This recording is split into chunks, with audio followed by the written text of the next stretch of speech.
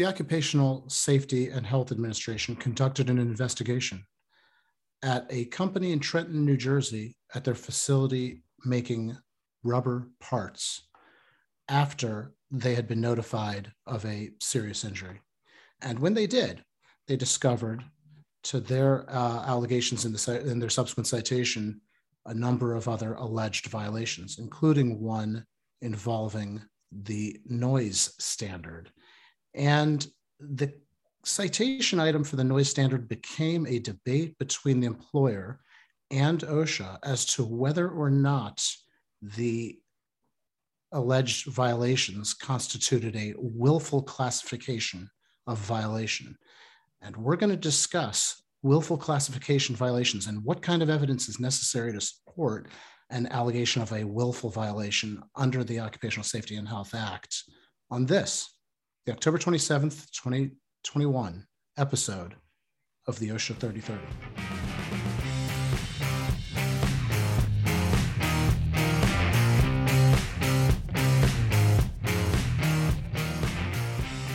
Welcome, everyone, to the OSHA 3030 with Manish Rath. I'm Manish Rath. I'm an attorney at Keller and Heckman, a law firm in Washington, D.C. I am an attorney that engages in the practice of occupational safety and health law, OSHA law, and I've been doing that for almost the entirety of my 26 years of practice. And I'm very fortunate. For today, I'm joined by one of my friends and colleagues, John Gustafson, another attorney in our OSHA practice who also engages in other areas of law, such as FIFRA and TSCA and California's Prop 65. John, thank you very much for joining us on this OSHA 3030, and welcome. Thanks for having me, Manish. Well, John, we've got a great case today. Why don't you walk us through it? Sure. Today we'll discuss the case Secretary of Labor versus Home Rubber Company, which, as Manish said, is a compelling case because it closely examines the standard for willful violations. So we will define the willful violation standard. We will go over the OSHA's arguments and justification for a willful violation citation. We'll then briefly take a look at the administrative law judge's decision on that citation, followed by the employer's appeal to the Occupational Safety and Health Review Commission. We'll look at the Review Commission's decision, and then practical takeaways, what employers can do to mitigate risk. And then finally, we have a new feature as of the beginning of this calendar year called Off the Record, where we'll turn off all the recordings. This live webinar is recorded and will be republished as a podcast, and all of our prior episodes are available as a podcast going back several years. And as well, it'll be published with the slides and video on YouTube. But we'll go off the record and just have a strictly for our live audience only an opportunity to do question and answers. And I think that we request that they be pre-submitted, and I think we've got 3 questions that have been submitted that I think are really critical that we've selected. With that said, let's go ahead and get into the facts of the case. This is an important case because it goes to the standard for willfulness. That's right, Manish. And this case really begins at one of Home Rubber Company's 4 mills, what they call the Chrome Mill. And as background, Home Rubber is a small company. It's 36 employees that makes bespoke specialty rubber products, including hoses, belts, tubes, gaskets, and sheet rubber. So in May 2016, an employee was feeding raw material into a steel roller when his hand was pulled into the machine's nip point. The employee pulled the brake and reversed the flow of the roller, so was able to free his hand. He was taken immediately to a hospital where 4 fingers were amputated, which triggers the requirement to report the incident to OSHA under OSHA's record keeping and reporting standard, 29 CFR 1904. After the employee was injured and left the mill in the ambulance, other employees cleaned the blood using rags and bleach.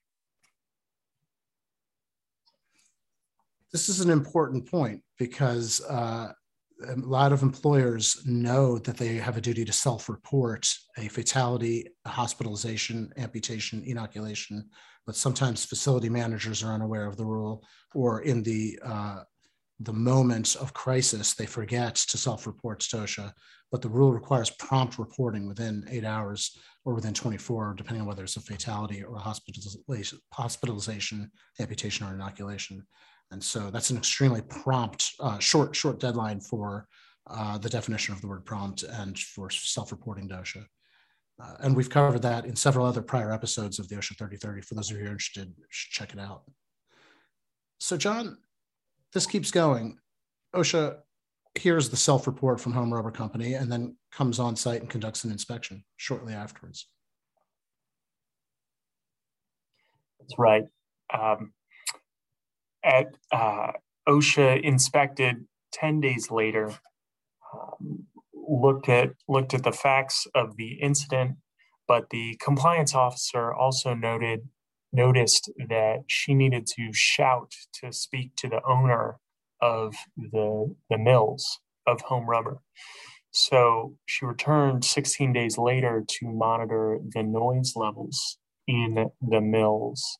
That's sort of a without any equipment, that's sort of a way that inspectors will use a rule of thumb for themselves to know whether or not they ought to follow up on the possibility of noise compliance or compliance with the noise standards, that if they have to shout, that there's a possibility that the ambient noise level is in the zone where there should be hearing protection, possibly. And so they then schedule follow-up investigation on their subsequent visit.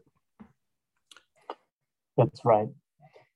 So they did come back, and in this particular case, the compliance officer did schedule a follow-up visit on that basis and conducted noise monitoring and on 3 workers, and sure enough, came to the conclusion that the noise levels had exceeded the action level. They were getting, for an 8-hour time-weighted average, as high as almost 92 decibels, and did not see any evidence of hearing protection on the workers in that same area, or for those workers who had the monitoring. This is important because the next step for an investigator is almost certainly going to be to examine an employer's hearing conservation program records, and then continue to go backwards and see how much of the noise standard an organization is or is not in compliance with. So it conducted the inspection, and it discovered other items that it alleged were violations of various other standards. John, you mentioned some workers were cleaning up the blood afterwards, and there was an allegation of a violation of the bloodborne pathogen standard. And there was about 7 standards, OSHA standards, that they alleged were violated under 7 different items, at least under 3 citations. And Home Rubber Company contested them. We're going to talk about the noise standard because it's that one that the Occupational Safety and Health Administration alleged to be a willful violation. And the topic today, this case, provides an excellent framework for what kind of evidence supports an allegation that a violation was not merely a serious or a non-serious violation, but a higher level of severity known as a willful violation. And so I think that this noise standard is going to form the confines of the rest of our conversation, although it's important to note that there were many other OSHA standards that Home Rubber Company was cited for. And many of which were unrelated to the incident that occurred. Yeah, that's an excellent point. And I think the point is that you're making, John, is that, when you self-report, you are subjected to an OSHA inspector coming on site, and they may notice other things that they allege to be violations that have nothing to do with causation or have no causative value for the incident that you self-reported. So, John, let's talk about willful violations as a classification of alleged violation under the Act. Sure. So, right, let's get into the standard.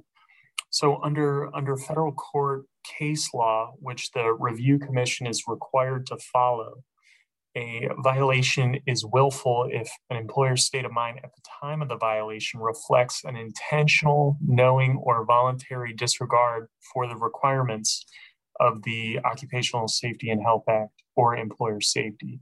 An alternative formulation of the standard is that at the time of the violation, the employer acts with plain indifference to either the cited OSHA requirements or employee safety. So there's a little overlap or similarity between these formulations of the standard. Voluntary disregard is probably pretty close to plain indifference. But to establish intentional disregard or knowing or voluntary disregard, OSHA must show that the employer had a heightened awareness of the applicable standard and then consciously disregarded that standard. So there needs to be on some level a conscious decision not to comply with the standard. And then the review commission also, in this case, also defined plain indifference as requiring a showing that the employer possessed a state of mind such that if it were informed of the standard, it would not care.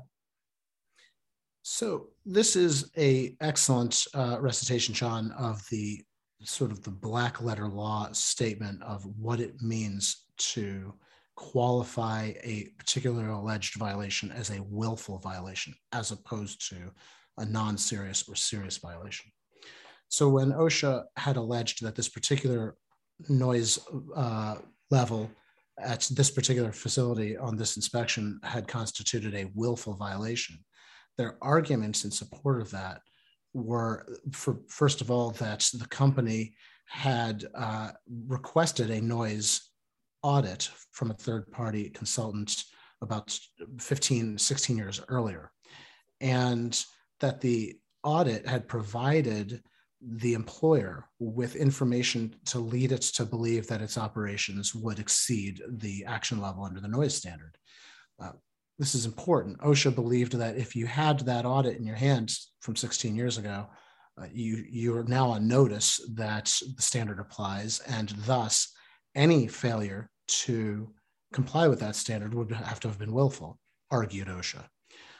I would point out two things. One, the age of that audit report, and two, that it was not for the Trenton facility, it was for a different facility.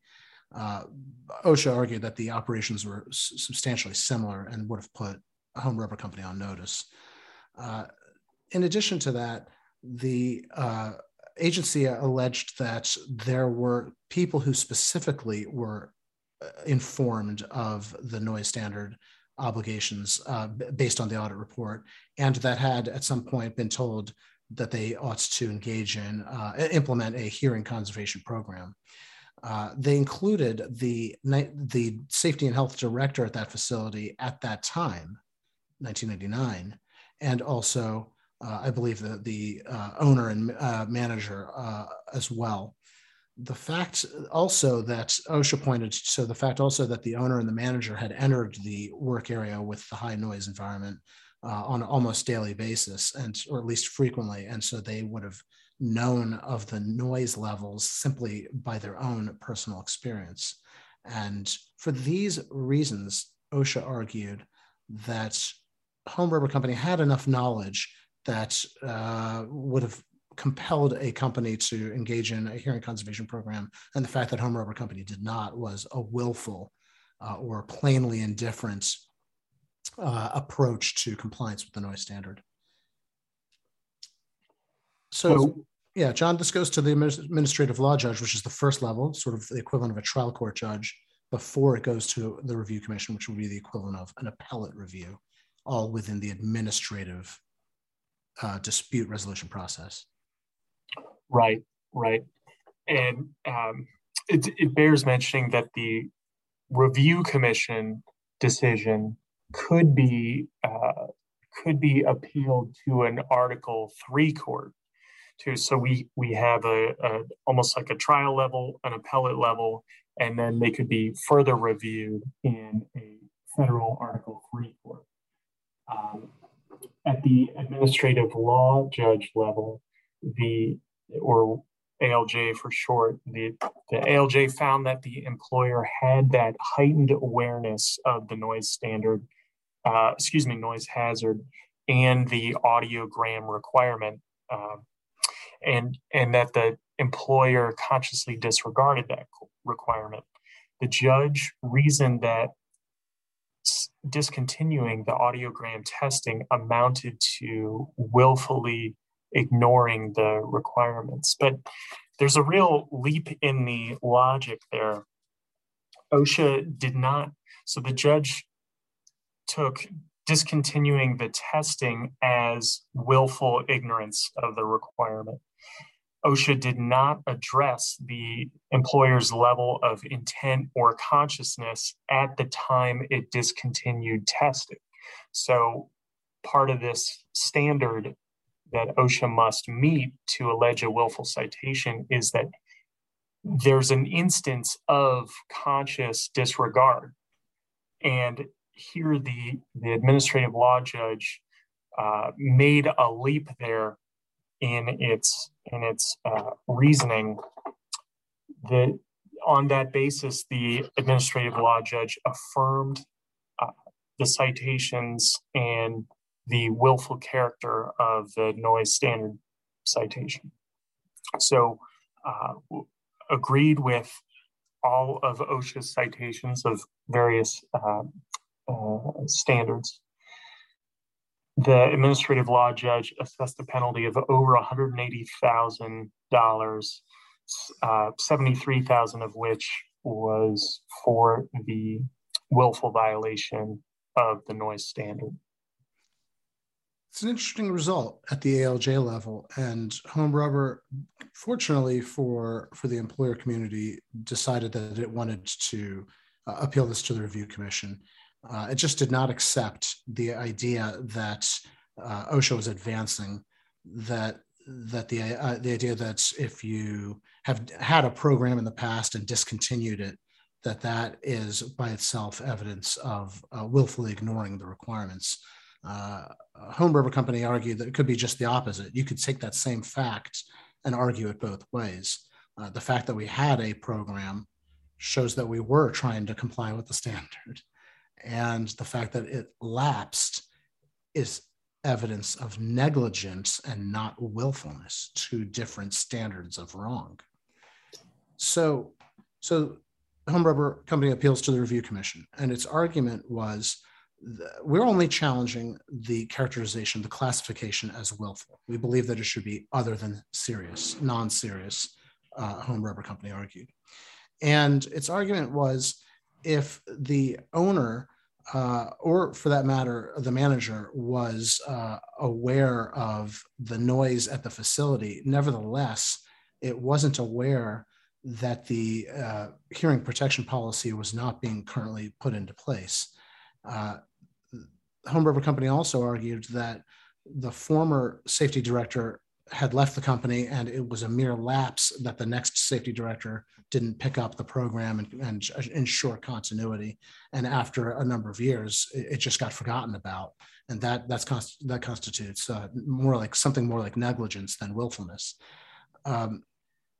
The fact that at the owner level, they thought that there was a hearing conservation program going on and didn't realize that it had lapsed in day-to-day practice, the employer argued was evidence of good faith.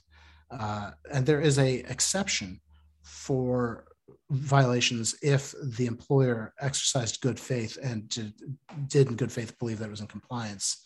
It's a defense that can be argued. I don't think it has a strong track record of success, but it is arguably an affirmative defense that is available to employers in certain circumstances where the facts support it. Right.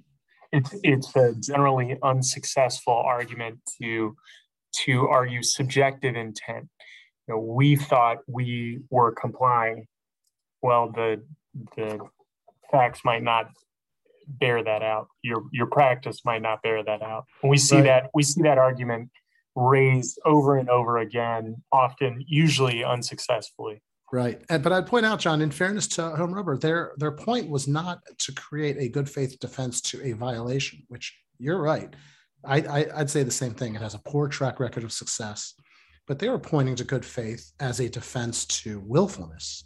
And there, I think it is the sort of opposites or the obverse of willful intent or plain indifference to show that you tried to act in good faith. And so I think it was a reasonable argument to make. But John, they take this argument to the Review Commission, which is an interestingly composed Review Commission at the moment. It's supposed to be, by statute, provides for 3 commissioners. And right now there's only 2. In the past, there have been many cases where there were 2 commissioners and a third seat was vacant and awaiting confirmation. And the 2 commissioners couldn't decide on or agree on a case, and thus they couldn't take any action. Here, this represents a case where the 2 commissioners were able to agree on enough about this case to render a opinion, and I think that makes it rather remarkable that Commissioner Alejo and Commissioner Atwood are able to continue the commission's business with just 2 commissioners. I'd say that's quite remarkable. That's right, Manish. So they agreed that there was a violation of the noise standard, but reversed the willful characterization of that standard. So the 2 commissioners agreed with the administrative law judge that the employer had a heightened awareness of the audiogram requirement and the noise hazard present at the mill, given that 1999 report and the audit report, the materials given with the audit report by the auditor, and the program that was put into place, which at one point the owner of the mill was aware of. But the commissioners, in reversing the willful characterization, the commissioners honed in on that conscious disregard requirement. They stated that that OSHA failed to prove that there was an instance of conscious disregard of this requirement. Yes, they let the audiogram program, the testing program, lapse, but that does not establish the willful state of mind. And at the risk of stating the obvious here, this is OSHA's burden to meet. So the commission is judging whether the agency, whether OSHA adequately established these components of the violation, and by knocking out one of the elements of the violation, they were able to reverse the willful characterization. So as a result, the willful citation over close to $73,000 was reduced to a serious citation, which has a baseline penalty of $10,000. And that's the penalty that the commission imposed. Well, I think, John, this decision was so well laid out, and the framework for why this particular alleged violation did not constitute a willful violation, or that OSHA had failed to present evidence sufficient to make that case, makes the case a significant decision. It will, I think, be referred to a great deal going forward, because I think, in my experience, OSHA compliance officers often take the approach that if there's any evidence that an employer knew any fact about a circumstance or a practice, that would fuel a allegation of a willful classification of violation. And what the commissioners are saying here is that knowledge of a certain fact or knowledge of a certain circumstance or knowledge of a certain practice does not by itself establish willfulness. Willfulness has to mean something more than that, something more like a willful, knowing that the practice was not in compliance with the standard and willfully wanting to continue to non-comply with the standard, or being plainly indifferent to whether compliance is in effect or not. So don't even bother telling me, for example, what compliance looks like, because I won't comply anyways, or I won't change my practices. Those are the kinds of that's the level that OSHA will have to present evidence in support of. Those are the kind of facts that they'll have to use to support a willful allegation. And I think that's right. That willfulness has to mean something more than mere knowledge of a fact or circumstance or practice. It has to also relate to knowledge about the existing status of compliance or non-compliance with the standard. So an incredibly important decision as a consequence. What are some takeaway items that employers can walk away from this decision, from this program, and bring back to their respective organizations after this program's over? Well, for one, I think that Home Rubber Company's defense was we were complying with the noise standard, and then the safety and health director left, and it just sort of lapsed. It got dropped, and nobody saw it to pick it up. So I think that organizations have to find and develop mechanisms to bridge between one safety and health personnel and another as a bridge of continuity. For example, exit memoranda or just good file keeping of current safety and health programs, checklists that can be presented to the next inbound safety and health personnel.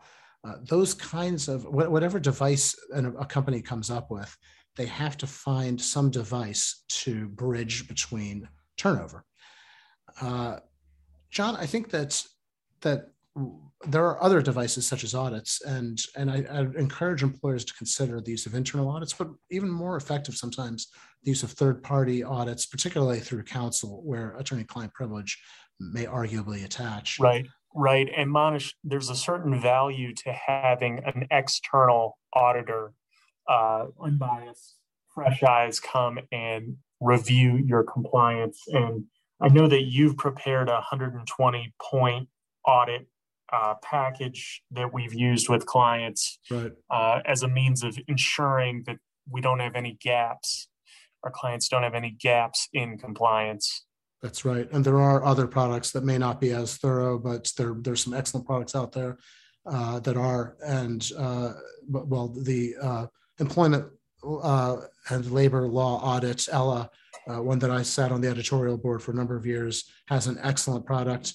There are others that are not as thorough as that one, but they're certainly, that's an advantage in it of itself, because sometimes the shorter ones can be quicker and more easily implemented, or more easily put into practice as an audit.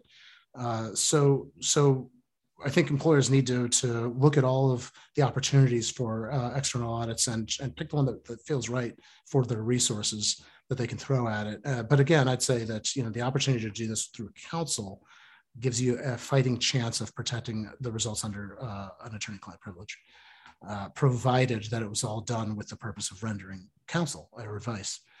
The other thing I'd say is there ought to be a protocol for new safety and health managers. They ought to start after they've completed their corporate orientation. There should be a safety and health orientation, which starts with a review of records, a walkthrough, and the outbound safety and health director. There may be an opportunity to conduct an external an exit audit, an exit interview, or an exit audit list. Plus the turnover, not only can corporations consider annual audits, external audits or internal audits, but whenever there's turnover, that might be another window of opportunity to say every time there's turnover, we'll conduct another audit for the benefit of the new inbound safety and health director. Then, John, you made another good point about the good faith defense, and I think that's something that clearly gives rise to a takeaway item. I think you're right about that. Absolutely. So the commission ended up deciding that defense was waived, that Home Rubber had waived its ability to make the good faith defense because it failed to raise that defense at the administrative law judge level. So it's a lesson. That's a lesson in planning your defense carefully and just having competent counsel from the outset, because we don't want to get to the review commission and realize that we can't make arguments that we want to make. Right. And in this case, I think they had very capable counsel, excellent counsel, but this was an opportunity to maybe raise the good faith defense as an affirmative defense in the pleadings and throughout the trying of the case as well. You can't just raise it in the pleadings. It also has to be argued at trial. So that's what employers should do. Those are the takeaway items. I think that the other thing I'd say is when employers get the citation, the earliest window of opportunity to bring in counsel at the citation level or even at the date of self-reporting, I think that affords the company the best opportunity to come up with sound defenses and a sound strategy. Well, John, your last point, I think, is going to be the last point for this month's OSHA 3030. All of our prior OSHA 3030s, this is episode number 99, and all of our prior OSHA's 3030 are libraried on our website, khlaw.com/OSHA 3030. Check them out. We also have, for a number of years, we published them as a podcast. This episode will be up as a podcast within the next day or so. So make sure you subscribe so that it just automatically gets downloaded as soon as a new episode drops. We would say this, please, when you when you watch or listen to our OSHA 3030 episodes, either as a podcast or as on YouTube, to rate or like the program so that it's more easily searchable by others. And remember to forward your email invitations to the OSHA 3030 on to at least 3 others, particularly in-house counsel and professionals responsible for safety and health at your organization or at other organizations, so that we can continue to bring in new members to our beloved community of the OSHA 3030. That is the lifeblood of the program. Our next episode will be November 17th at 1 p.m. Eastern Time. That'll be our 100th episode. So it's a big milestone. And it's 1 p.m. Eastern Time, always at 1 p.m. Eastern Time, and always on a Wednesday. Our sister programs, the TSCA 3030 and the REACH 3030, will be scheduled for November 10th. Check them out. And our Fit for 3030, if you have good topics that you'd like to hear about for our Fit for 3030, please write to John Gustafson, and he'll certainly consider them. John, thank you very much for joining me on this episode of the OSHA 3030. I was very grateful to be able to work with you on this.